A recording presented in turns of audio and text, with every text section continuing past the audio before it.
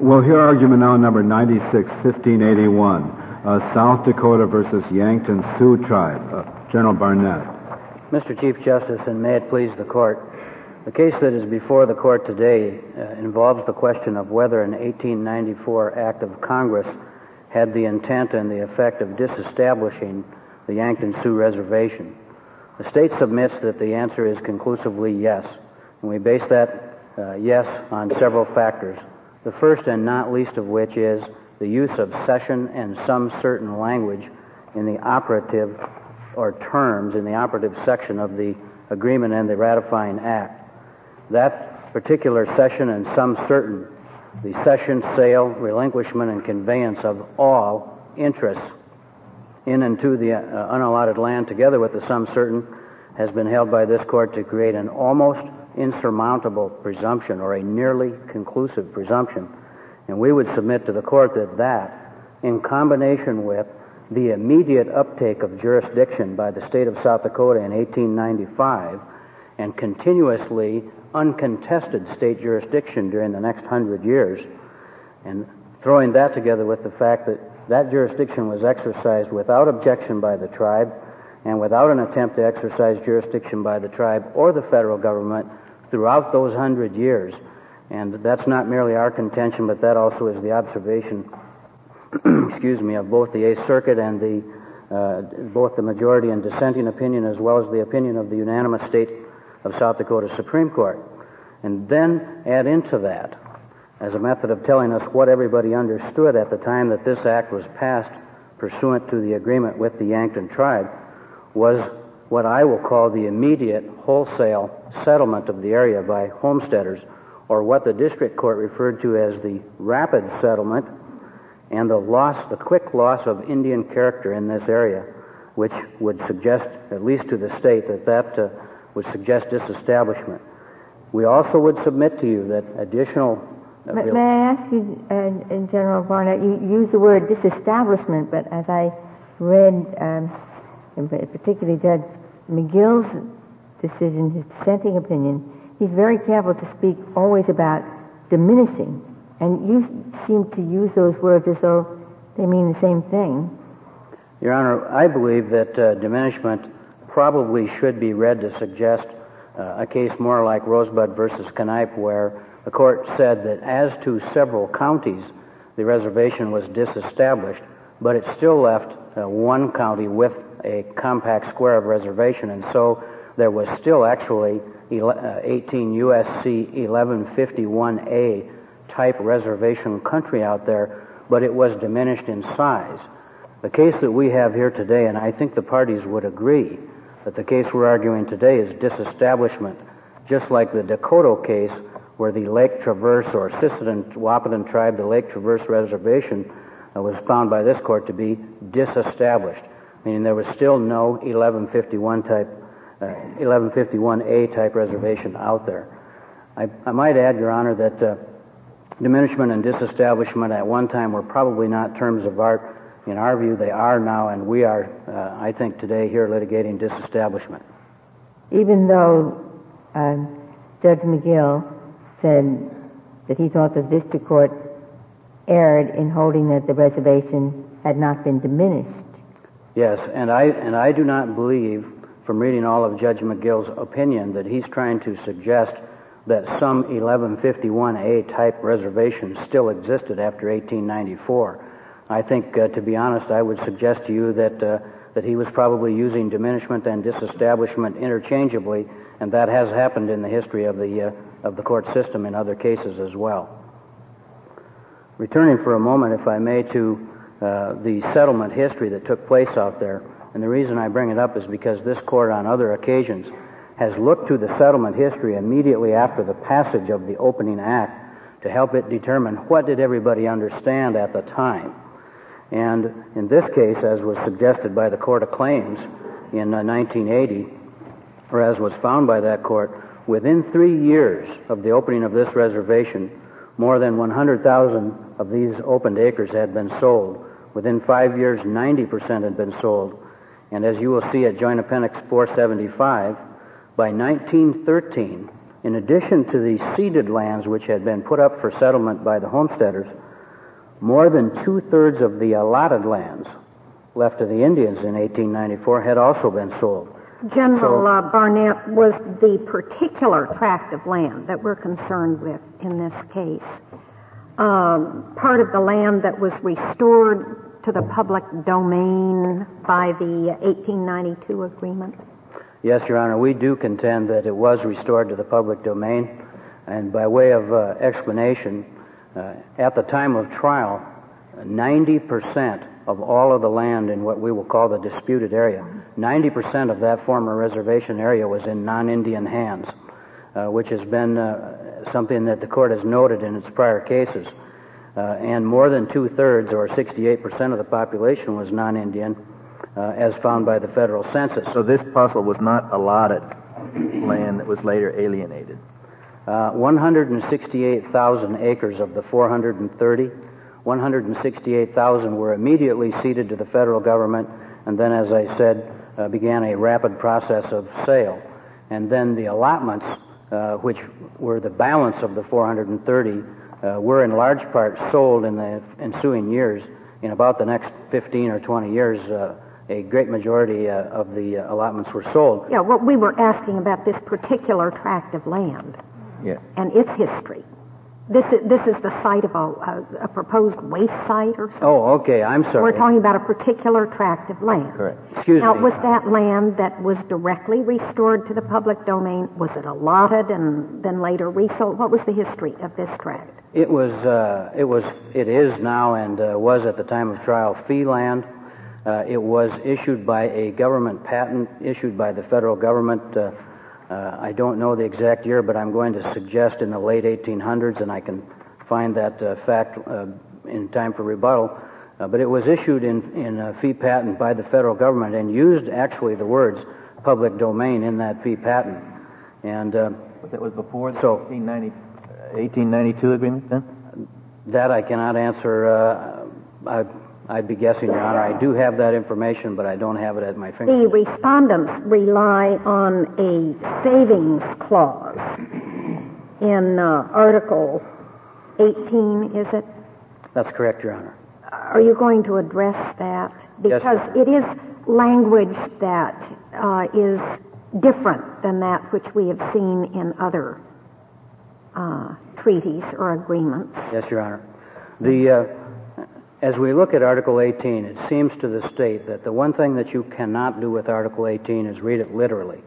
Because if you read it literally, in strict literal interpretation, then it says that nothing in this act in effect or agreement in 1892 actually happened. The sale did not happen.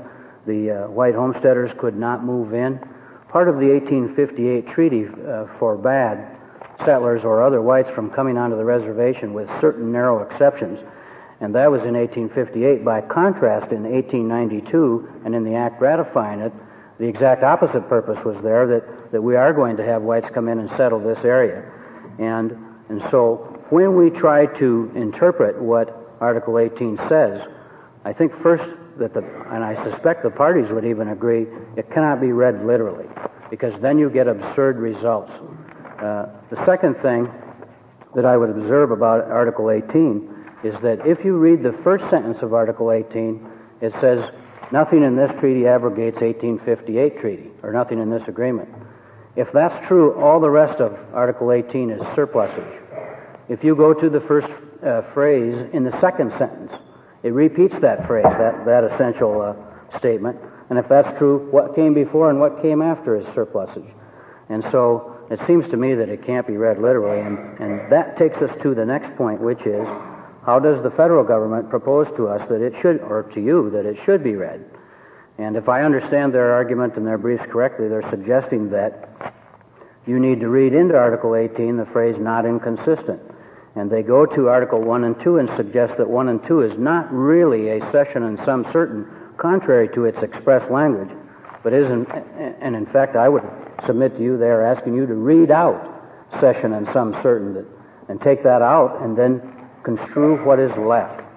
And I don't think that is the appropriate way to handle it. And in fact, I would suggest that the Klamath case had analogous situation where there was a savings clause in that case, which suggested that nothing in the more modern agreement was to take away rights they had preserved in the past.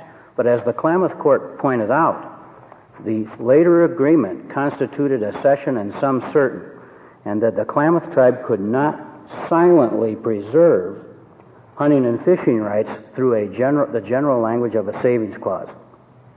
Now, I would also submit to the court that when we look at 18 at the tail end of this agreement, or when you look at it, I would suggest to you that it is important that that is not in the operative language of the agreement or the act. And in fact, I would call your attention to the Hagen case, where the court said that in observing on the Solem case, observed that the use of the words public domain in the Solem case were not found in the operative language of the act. And since they were not found in the operative language, they had, I think, secondary importance. Why isn't this in the operative language? In the 1892? Right. Because I don't think they intended to disestablish. I think they intended to disestablish, and I don't think that they intended Article 18 to change what the terms or the operative intent of the act were. I think that Article 18 was there to reassure the tribe that they would receive the monies and the claims that they felt were due them, the annuities. Then why didn't they just say that and nothing else? Well, I think, as one justice said, or judge said at the Eighth Circuit, lawyers repeat themselves. And I suspect that probably what was happening was the Indians were concerned that the federal government was not going to live up to its obligations, and particularly when they understood they were selling the remaining reservation that they had received in the 1858 treaty. It seems to me that a fair question that would have been in the Indians' minds was, are you going to abrogate that portion of the 1858 treaty from which our annuities flow? And the answer would be no, we are not going to abrogate the 1858 treaty, and you will get your annuities. And indeed, if you look at the report that the commissioner gave to the Secretary of Interior, who then filed with the Congress in 1893, what you will see is a lengthy description in the record about what all of the Indians' concerns were and how these were resolved in the various articles of the agreement. And so there was a long discussion about Pipestone Quarry and a long discussion about scout claims for Indians who had served as scouts and felt they still had money owing. A lot of discussion about their concerns. No discussion about preserving boundaries or authority in the first place.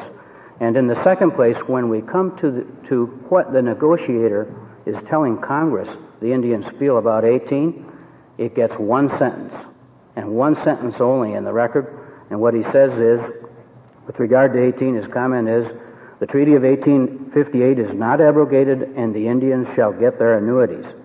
And so that suggests to me that if the tribe really did think and believe that they were going to preserve their boundaries and their authority, number one, that's glaring conflict with the cession and some certain language, and number two, is completely unsupported in the congressional and in the negotiating record.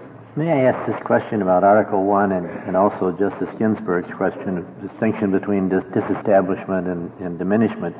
That when the sentence says they cede, so forth and so on, their interest in all the unallotted lands within the limits of the reservation set apart, doesn't that kind of convey a message? I don't know if you don't know the geography, that there's some unallotted lands within the limits of the reservation to which this agreement applies, and there's additional land in the reservation that's unaffected by this. Well, I read that reference as a geographical reference.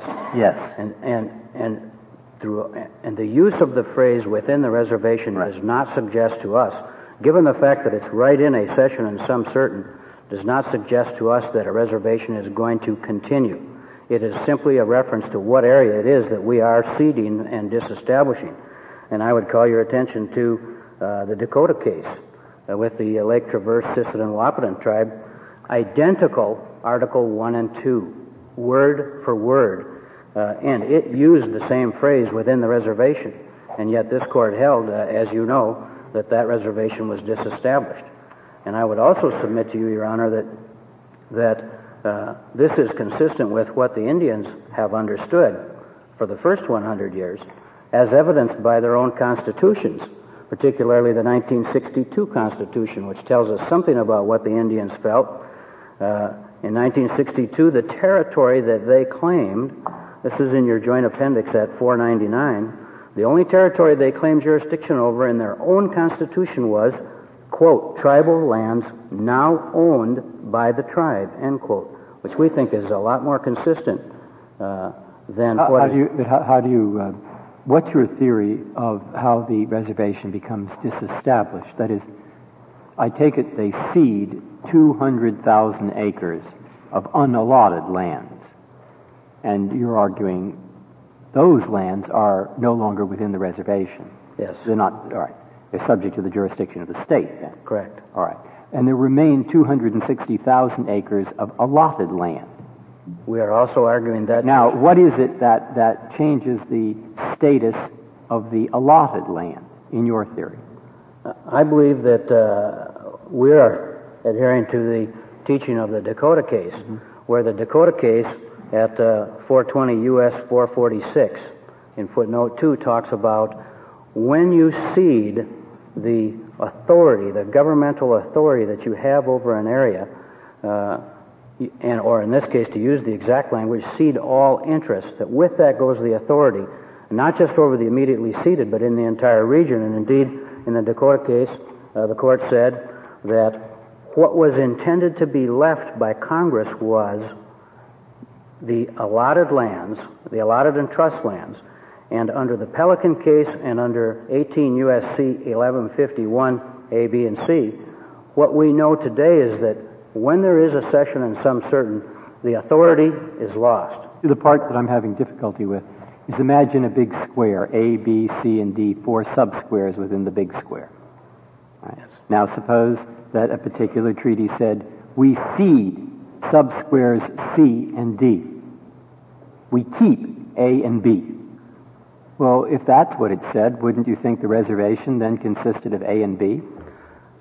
We subscribe to the Dakota logic that I think suggested that Congress's intent was that the cession means all authority.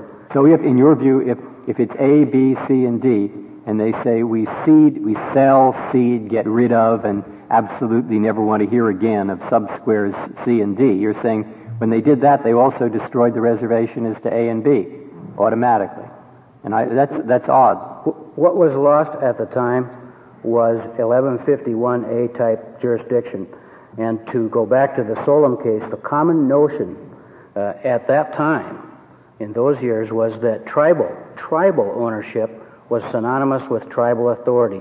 And so then when lands went out of tribal ownership, they lost that authority. And I'm thinking of the part that was left in tribal ownership. And my point, Your Honor, is that then as those allotted lands are alienated, the Indian title becomes extinguished. To use the exact language of 18 U.S.C. 1151C, the Indian title is extinguished. And at that time, under the Dakota case, and under a line of cases in the lower federal courts, as well as I think the cases from this court, then that also loses its status. But they keep their tribal status as to the little bits that they keep. But they don't. See, what I'm driving at is I take it that Felix Kohn thought that they must have been left with at least some jurisdiction in respect to little bits of territory that they, for example, kept completely, and those are scattered throughout the whole area. And therefore it wouldn't be feasible to administer little scattered bits, bit by bit. And therefore they must have intended to keep the whole area. Well, I think and that's a reference to the 1941 Cohen opinion. But let me observe that even Felix Cohen, as an advocate and as I believe, acting solicitor, even he did not base his opinion on Article 18 when he reviewed this. Secondly, the very next year, he offered the Perrin case as authority for the proposition that the tribes, that this was now no longer reservation land. And so that certainly was an indication. But perhaps a better indication would be to look at how did the federal government and the tribe view this very question. Because on all of those lands which were allotted and then later alienated, almost all of them by 1913. We've been out since 1913, or in all of those years, exercising jurisdiction without contest or objection from the tribe until about 3 years ago. And then you look at Felix Cohen issued his opinion in 1941, and if that was not a wake-up call to the federal government and the tribe that maybe you've got more jurisdiction on those lands which once were allotted, certainly Congress's enactment in 1948, if this was still all reservation, both the original cession land and the allotted lands that were alienated, that should have been a wake-up call, and still we did not see the federal government, and even as late as 1985, the federal government was arguing in the 8th Circuit Court of Appeals or suggesting that this reservation, in fact, was diminished. So, help me out, will you, on the relationship between the cession language and the particular parcels involved. The cession language clearly referred to the lands conveyed to the United States, which were then later conveyed out by the United States. Did the cession language refer to lands which had already been allotted, but which were not at that point in 1892 conveyed to the United States? It used the words all unallotted land. Now, there are... So, that as to the allotted land, the cession language did not apply. I think it has an effect. It applies... But it didn't apply. I just want to make sure that I understand the way the terms were used. Then we get to the legal effect of it. I take it that in terms of the literal statement made, the language employing the term cession did not, by its terms, apply to lands which had previously been allotted. I would agree. So that your argument there is not that the jurisdiction was lost by the cession language as such, but by the application of some other rule, and I think it's the some other rule that I'm not clear about. Well, I think it's a reflection, Your Honor, of when we look at 1151 A, B, and C, those are a codification of law that had been developing ever since I believe the Bates v. Clark case back in the 1870s. And I think what the courts have said as they've looked at this question is that did Congress intend to disestablish the reservation? And if it did intend to disestablish the reservation, then the courts have been uniform. They have been uniform in concluding that not only is there a loss of authority or jurisdiction as to the lands immediately ceded, but they are also taking the position, and this is consistent with the philosophy of the Allotment Act, in the Yakima versus Yakima Indian Nation case, the court, as expressed in Justice Scalia's writings, talks about the policy of the Allotment Act. Mm-hmm. And I think you have to read that within, or as a historical context throughout the late 1800s and into the first decade of the 1900s, and that is that the goal and the purpose of these cession and some certain cases, the goal of Congress was to erase the boundaries. Oh, I will grant you that. I don't think there's any doubt, at least in my mind, about that. But I take it that the construction that you are arguing for would work this way. Let's take Justice Breyer's example, and instead of having the four quadrants A, B, C, and D, let's assume that there was 1 acre in quadrant D, and the tribe had made an agreement with the United States using the same language here, ceding the 1 acre. I take it on your argument, the entire reservation would be disestablished as a legal consequence of that. Is that correct? That would certainly be a more difficult case. But that theoretically would be the application of your rule. Yes, theoretically that's correct if, and I have to add an if based on the Hagen teaching, which is look at all of the circumstances. If in the operative language of the Act, which was the case here, cession and some certain, if that language is used, and if from all of the other circumstances that apply, the rapid settlement, the uptake of jurisdiction... But this would have been rapid settlement of 1 acre. Okay, well, and so yours is a more difficult case, obviously. This was... Can I ask about this hypothetical? I assume this 1 acre is the only acre that is not previously allotted. All the rest is allotted lands. Is that how you understood the hypothetical? Yes. Okay, so the tribe has given away all of its unallotted portion in the reservation. And to go back... But the allotted portions are to members of the tribe. Understood. Yeah. Yes, Your Honor. And to go back to what Dakota tells us, that cession in some certain is conveying governmental authority, and it is eliminating the boundaries in the entire quadrant. And what is left is the allotments and the dependent Indian communities.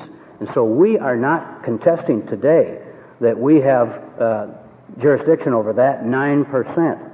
We're suggesting we have 1151A jurisdiction over the 90% that is not in Indian hands. Well, I'm troubled by why we should answer that broad question. We're dealing with one waste site on some kind of tract of land, and you can't even tell us the history of that particular tract. So, I mean, why don't we just answer the question as to that and nothing else? To the best of my knowledge, Your Honor, that tract has never been allotted lands. But I would have to respectfully disagree with the Justice that we are not simply arguing over that one tract, because that part is, whether or not there's going to be a site there is not on appeal here. What's on appeal is the district judge's opinion that there is still the broad boundaries are out there which create 1151A jurisdiction in the entire region, including the 90%. And let me just close so I can reserve a little bit of time. I would suggest to you this. If the federal government and the tribe read this act the way they do now, where have they been? If it could be easily and reasonably read that way, why wasn't it? Thank you. Thank you, General Barnett. Mr. Ambrose. Mr. Chief Justice, and may it please the Court. In the 1858 treaty, and I'd like to go back to that if I may, the tribe gave up 11 million acres of land to the United States government. These were enormous property rights and sovereignty rights that they bargained away in exchange for a 430,000-acre homeland, a reservation that they believed was going to be their permanent home in perpetuity. They also got annuities. They got some cash, I think $1.6 million. But this 430,000 acres was their land that they wanted to retain the Indian character. They wanted to retain this land forever. And when the government came along after the allotments in 1892 and said, we want to buy what's left over from you, the surplus lands, the tribe held on so dearly to this 1858 treaty, to their boundaries, to the reservation, and their annuities, that they refused actually to sign the 1892 agreement until the federal government said, okay, we're going to give you Article 18, we'll give you school lands, we'll give you the liquor provision that you've asked for. These were things demanded by the tribe, and they got them. And as you know, they were handed a form agreement by the government, the tribe was, that had actually six articles in it, and everything else was tagged on, insisted upon by the tribe. Now, the state has been arguing disestablishment and diminishment, and they use the terms interchangeably. They have in their briefs, and what they're really asking for is not just diminishment, which would be the case Justice Breyer brought up. That would be carving out a discrete portion or discrete parcel of the reservation, saying, okay, this is now no longer here, so the reservation boundaries are diminished. No, what the state is asking for, and I think it's pretty clear in their writings, is termination, total termination of the reservation altogether. As far as this parcel at issue here is concerned, does it make any difference? In what regard, Justice? Even if it is only a diminishment rather than a disestablishment, wouldn't the parcel here be in the portion that was diminished, that is, that was taken away from the tribe? Yes, it would be. Although the reason you can't really argue diminishment in this respect, and that's why they don't really say diminishment, is that the parcels were checkerboarded all the way. The allotment parcels were checkerboarded all the way through, as well as the ceded portions. They're everywhere within the southern half of Charles Mix County. So then it has to be disestablishment or nothing? Or nothing. That's what they're asking for, because you can't really diminish that. Well, but do you agree with the theory that it has to be, you would say nothing and they would say disestablishment? Precisely. Why couldn't you, even if it was a checkerboard? Why do we have to reach that question? I think it was this court at one point said that if that were the case, first of all, it's looked upon with disfavor, but secondly, they would say law enforcement people would have to have a map to decide who they can arrest and where. I think it would be very difficult to leave a checkerboard reservation. Do you think, what is the practical consequence of this case, one way or the other? That is, I take it there are a lot of towns in this area that are not Indian towns. They're all the descendants of the settlers or whatever. So there are several towns in there, and people have been treating it as part of South Dakota. Now, if you win this case, what happens to those towns? We're not talking about giving land back to the tribe. We're talking about jurisdiction, what laws apply. Is that right? Absolutely. So how does it work? Do the towns suddenly discover they don't have judges, that they don't have... how does this... What turns on that? Well, that would never happen. Yeah. First of all, the federal government and the tribe have been exercising jurisdiction ever since the Eighth Circuit opinion. And the state now cannot arrest Indians on Indian land within the boundaries of the reservation. If we were to win this, if the tribe were to win the case, really nothing would change. It would be such a minimal change that it would... What is the jurisdiction in respect to those who are not members of the tribe who are in this territory? Do they get to vote? I mean, who do they vote for? Do they have town councils? Yes. What government runs? There's a county government, there are city government, town governments in each one of these towns. Well, isn't this, if you would win the case, just continuing with Justice Pryor's line of examination, would the federal government not then supplant the state?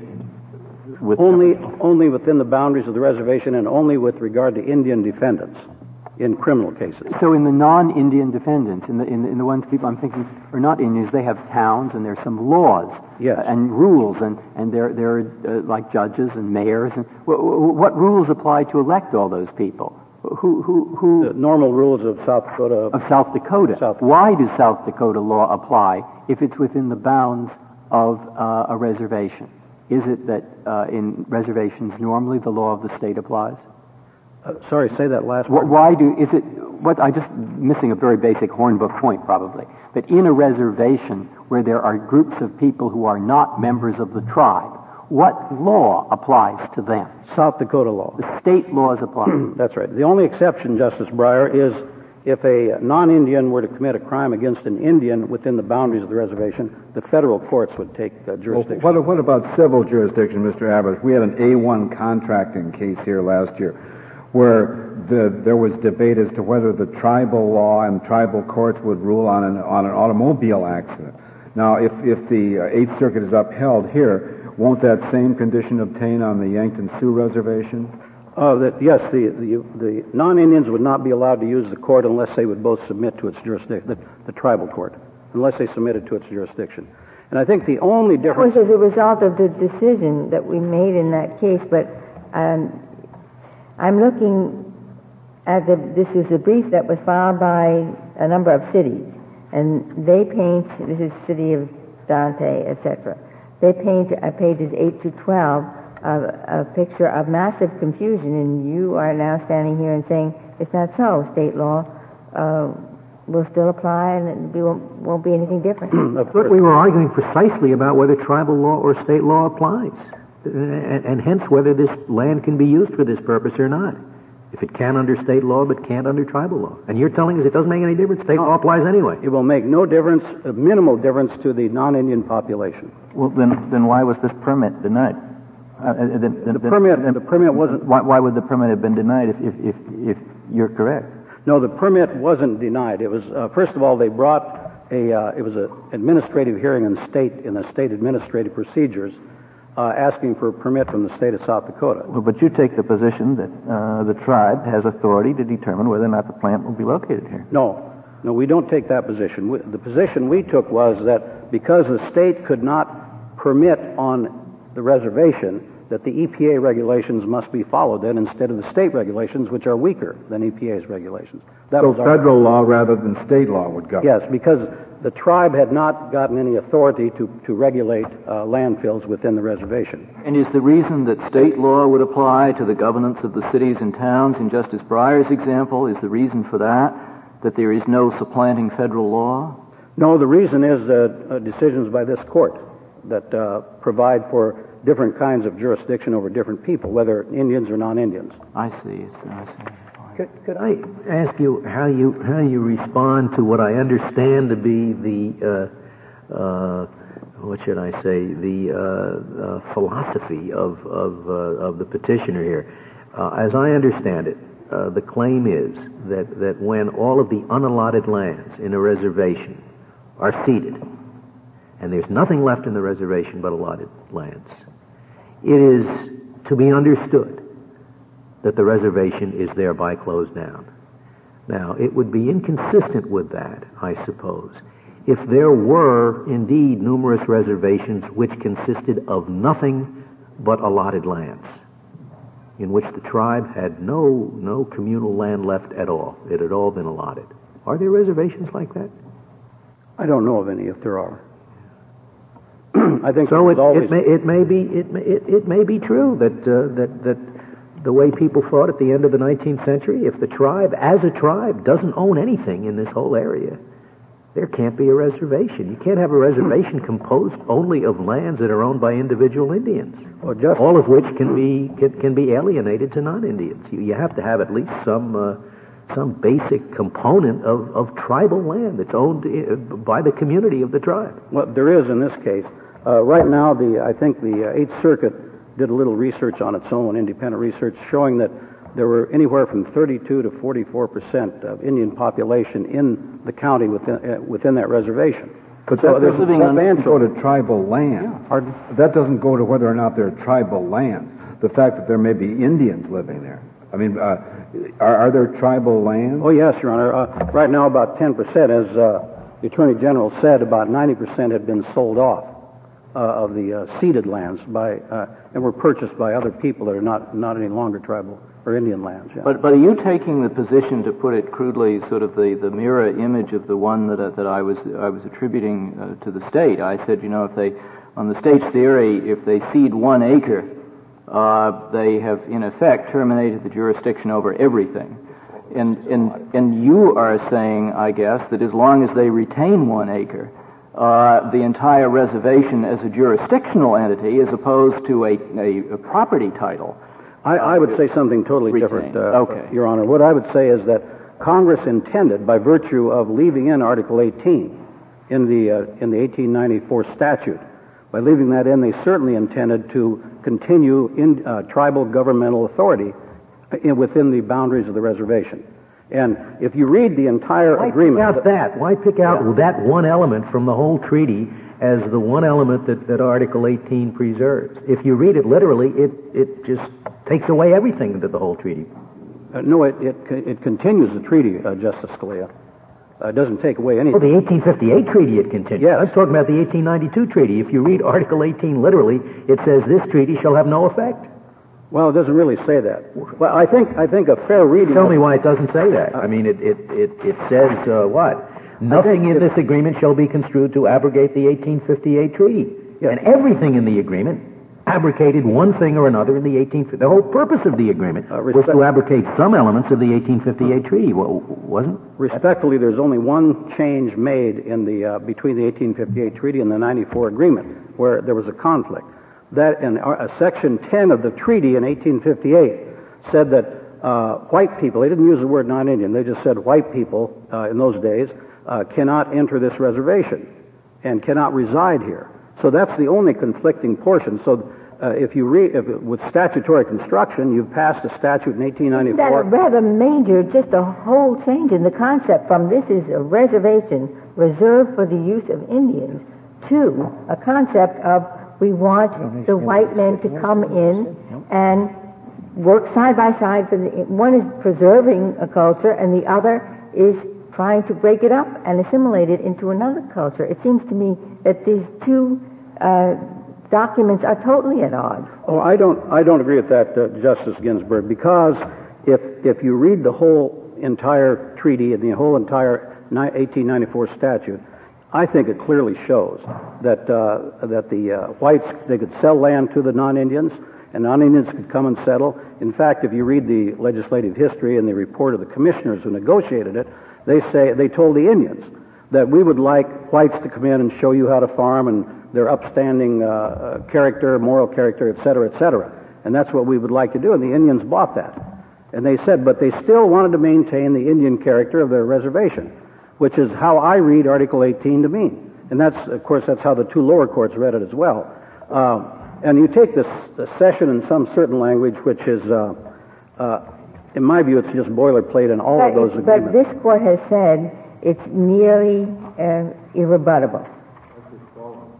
No, Solem said if you take those two, they're almost, or nearly, Hagen said nearly. Solem said almost irrebuttable presumption. But if you read the entire agreement together, I say the presumption falls upon, the presumption is that the Indians retained the reservation, and it's up to the state to rebut it. Mustn't you, if you're taking that position, say, court, you were wrong, you should qualify or even overturn your precedent, because the normal understanding of an almost irrebuttable presumption is it takes a whole lot, not something that's ambiguous. Well, if it is ambiguous, it should be decided in favor of the tribe in any event, but according to this court. If you say if we're faced with something almost irrebuttable and then something that's kind of weak, it could mean one thing, it could mean another thing, why does the part that's uncertain dominate what we have said is a very strong presumption? Justice Ginsburg, if you read the entire agreement and the statute of 1894, what my position is, our position, is that the presumption is in favor of maintaining the reservation boundaries because of what Article 18, Article 17, and the school. Then the presumption that's created by the cession in some certain clause is rebutted in your view. It's not only rebutted, but it shifts. The burden of proof then shifts to the state or the people trying to abolish the reservation, and I don't think they've met that burden. But don't you agree that there are various inferences that can be drawn, say, between Article 18 and Article 1 and 2, that it isn't just crystal clear? And it seems to me there, as Justice Ginsburg says, if you, unless you're attacking what we said was the test in Solem, that where you have a cession for a sum certain, there's an almost insurmountable presumption, you have to come up with something more than just one way of reading a treaty as opposed to somebody else's reading, either of which is plausible. But you also said in Solem that there must be substantial and compelling evidence in order to disestablish or diminish a reservation. And what I'm saying, Your Honor, is this, that the evidence is not there. The state has not met its burden. It doesn't show any substantial. Well, but the language in Solem suggests it meets its burden of when it says there's a cession of land for a sum certain, which there certainly is here. If that's all there were, but there is more, and I mean more by Article 18. Yes, but the more would then go to rebutting the almost insurmountable presumption. I just question whether you have that much more. Well, of course, our position is that we have an awful lot more. I'm still curious, counsel, why you don't take the position that the 1894 Act might have diminished the reservation but not disestablished it entirely. Well, we take that position simply because it's not practical to diminish. You don't take that position, do you? We don't really, because it's not practical. You just can't do it. Although you said there are some tribal lands left. Yes. But they also are checkerboarded, I think. Yes, they are. How did they ever get there? If all of the unallotted land was ceded, and all of the land that was left was allotted to individual members of the tribe, how did it come about that there are still some tribal lands? That there are still some? Tribal lands. Well, they're owned by individual Indians. So these are all allotted lands, in other words? Yes, yeah. And there are some tribal lands, but mostly it's individual. What are tribal lands? I mean, that's crucial to me. I thought all the tribal lands, all the communally owned lands were given to the United States. That's certainly what this... No. Your Honor, what happened was there were... the allotments were over 200,000 acres that were allotted out. What was left over was 160-some thousand acres. That's what the government came along and bought in 1892. Right. All of the unallotted lands, which was the only portion of the reservation that was still held by the tribe rather than individual Indians, right? Yes. Okay. So there were no tribal lands retained in 1892. Yes, there were, but... I thought, then I don't understand your answer to Justice Scalia. I must have misunderstood his question, but there were tribal lands in 1894, but most of them are individual Indian allotments owned by Indians. If you distinguish between individual Indian allotments and, quote, tribal lands, are you saying there are some what you call tribal lands that are not individual allotments? Yes, not very many. Not very many acres, but there are, yes. And some of them have been in the tribe's possession since before the 1892 treaty. They were all in the tribe's possession prior to 1892. Then, but the communally owned tribal land was owned by the Indians and so held before 1892 and have been held continuously to the present day. Is that correct? No. All of the lands, all of the 430,000 acres were communally owned until the allotments. Right. And then what was left over, in 1892, the government purchased. That was 106. So when the government purchased, there were no communally owned lands, tribal lands, retained by the tribe as such. Well, only a mile square. There was a mile square they retained for their headquarters, et cetera, et cetera. Okay. Thank you, Mr. Abreth. Mr. Who do we have here? We have the SG. Ms. McDowell. Mr. Chief Justice, and may it please the Court, to start with last things first, we'd like to deal with the jurisdiction over the reservation area subsequent to 1894. One can find in the record annual reports from the superintendent of the Yankton Reservation from 1895, 1896, and so forth to 1906, which I believe is the last report in the record. Those reports consistently refer to the reservation as a continuing entity. It's interesting that it doesn't demonstrate any significant change at the time of the opening. There's a notation that the reservation was opened, but there is nothing to suggest that there was a major change in the situation on the reservation at the time. But there's nothing in there, I take it, to suggest that this kind of jurisdiction was being exercised over either allotted lands or the lands that were conveyed in under the 1892 agreement. The record is unclear as to whether the state or the tribe or the federal government was exercising jurisdiction over the allotted lands at the time. It appears that the only prosecution that is cited from the early era, one in 1895, may well have been on Indian allocated lands. It does not appear clear from my reading of the record. More significantly, however, the exercise of criminal jurisdiction by the state was not inconsistent at the time with continued reservation status. As the court noted in the Yakima case, at the time it was thought that Indian character of the land went with Indian ownership, and it was also thought that once an Indian received an allotment under the Dawes Act, the Indian immediately became a citizen of the state and subject to its plenary jurisdiction. That was only changed in 1906, which was sometime after the act at issue. A theory which is beautifully in accord with the state's notion that everyone would have assumed that if there's nothing left in a reservation but allotted lands, there's no reservation left. Oh, that's a theory that this court has subsequently rejected over the last 35 years. It's very nicely with what you say to be the understanding that you can't have the reservation went with Indian ownership. Well, the court has acknowledged that in a number of other cases, including Solem, that at the time the understanding was that Indian status was a property status, but that Congress disabused everyone of that notion in 1948, and that when we are deciding these disestablishment and diminishment issues, we are looking at reservations as they have been considered after 48 and not as they may have been considered 100 years ago. What is the normal now? I take it now differently from before 1906. Imagine a reservation of 50 square miles.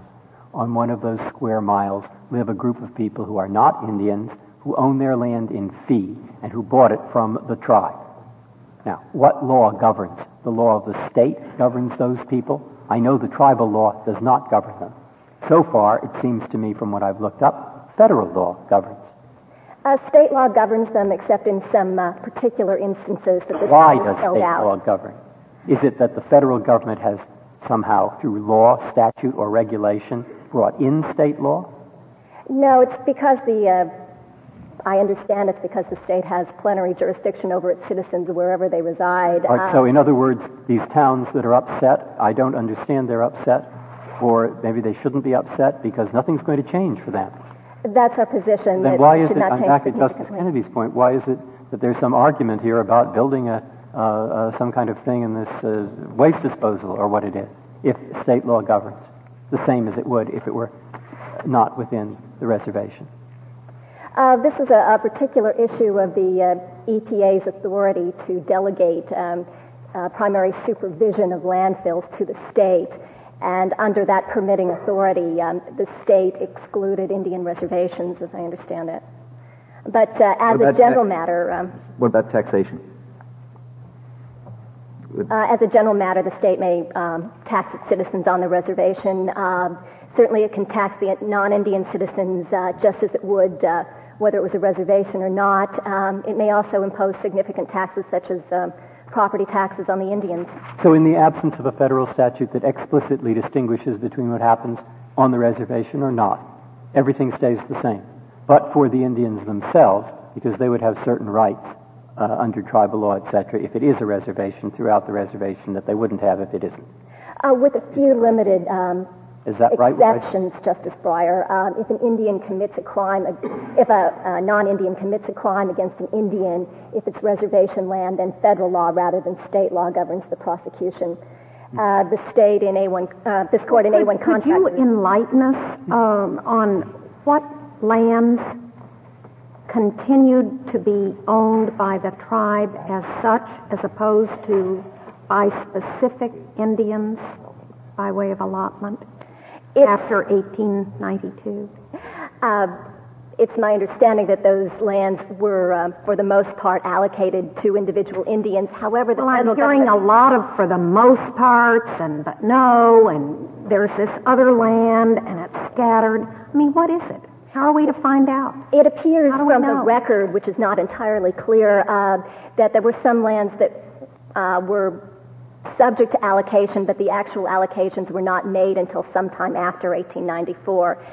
There's also the But they've all been made. Is there any land that was held continuously by the tribe as such, as opposed to tribal members, since 1892? It's my understanding that there is this mile square area that's 1 square mile. To.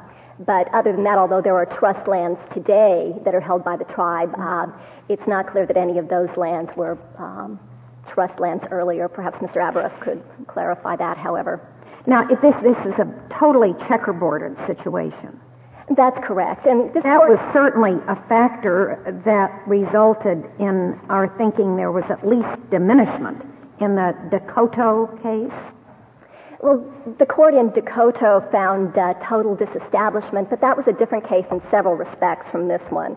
In the first place, of course, there was no savings clause preserving rights under an earlier treaty. In addition, the court placed a lot of emphasis in Dakota on the negotiation history with the tribe. There were a number of statements of tribal leaders stating that we understand that the reservation is going to disappear, essentially, that we never understood that we would keep this reservation. Here, there are no statements like that, suggesting any kind of common understanding that the reservation was going to be extinguished as a result of the act. It's interesting that... But do you agree with both counsel? It seems to me that the choice is either we accept your argument based on Article 18, or there's a disestablishment, that there is no such thing as diminishment applicable on these facts. That's correct. Diminishment seems to be limited to cases such as Rosebud, where there was a selling or a ceding of a part of the reservation in so many words, as opposed to this sort of situation. Didn't Judge Murphy say she thought that the disestablishment was the rare thing and the diminishment the usual thing? Well, disestablishment is very rare. This court has only found it in one prior case, Dakota, and subsequently in Rosebud, the court suggested that disestablishment should be more difficult to find. It suggested that... Ms. McDowell, can I go back to what you said? You said Rosebud is different because there it involved a conveyance of only part of the reservation in so many words. Yes. But this case involves a conveyance of only part of the reservation in so many words, namely the part that was held in fee by the tribe and not the part that had been allotted. Do you mean that Rosebud involved only a conveyance of part of the tribally owned portion of the reservation in so many words? Is that what you mean? Well, the language of the statute in Rosebud says we cede a part of our reservation. That kind of language wasn't used here. The language was we cede our surplus lands. There was no reference to selling off all or part of the reservation. It should also be noted that the word cede didn't have any single settled meaning in the 19th century. Isn't it true, though, that apart from the savings clause and the negotiating history, if you just look at the text of the document, and The Dakota case is just like this. That if you had, let me just finish one question so you can comment.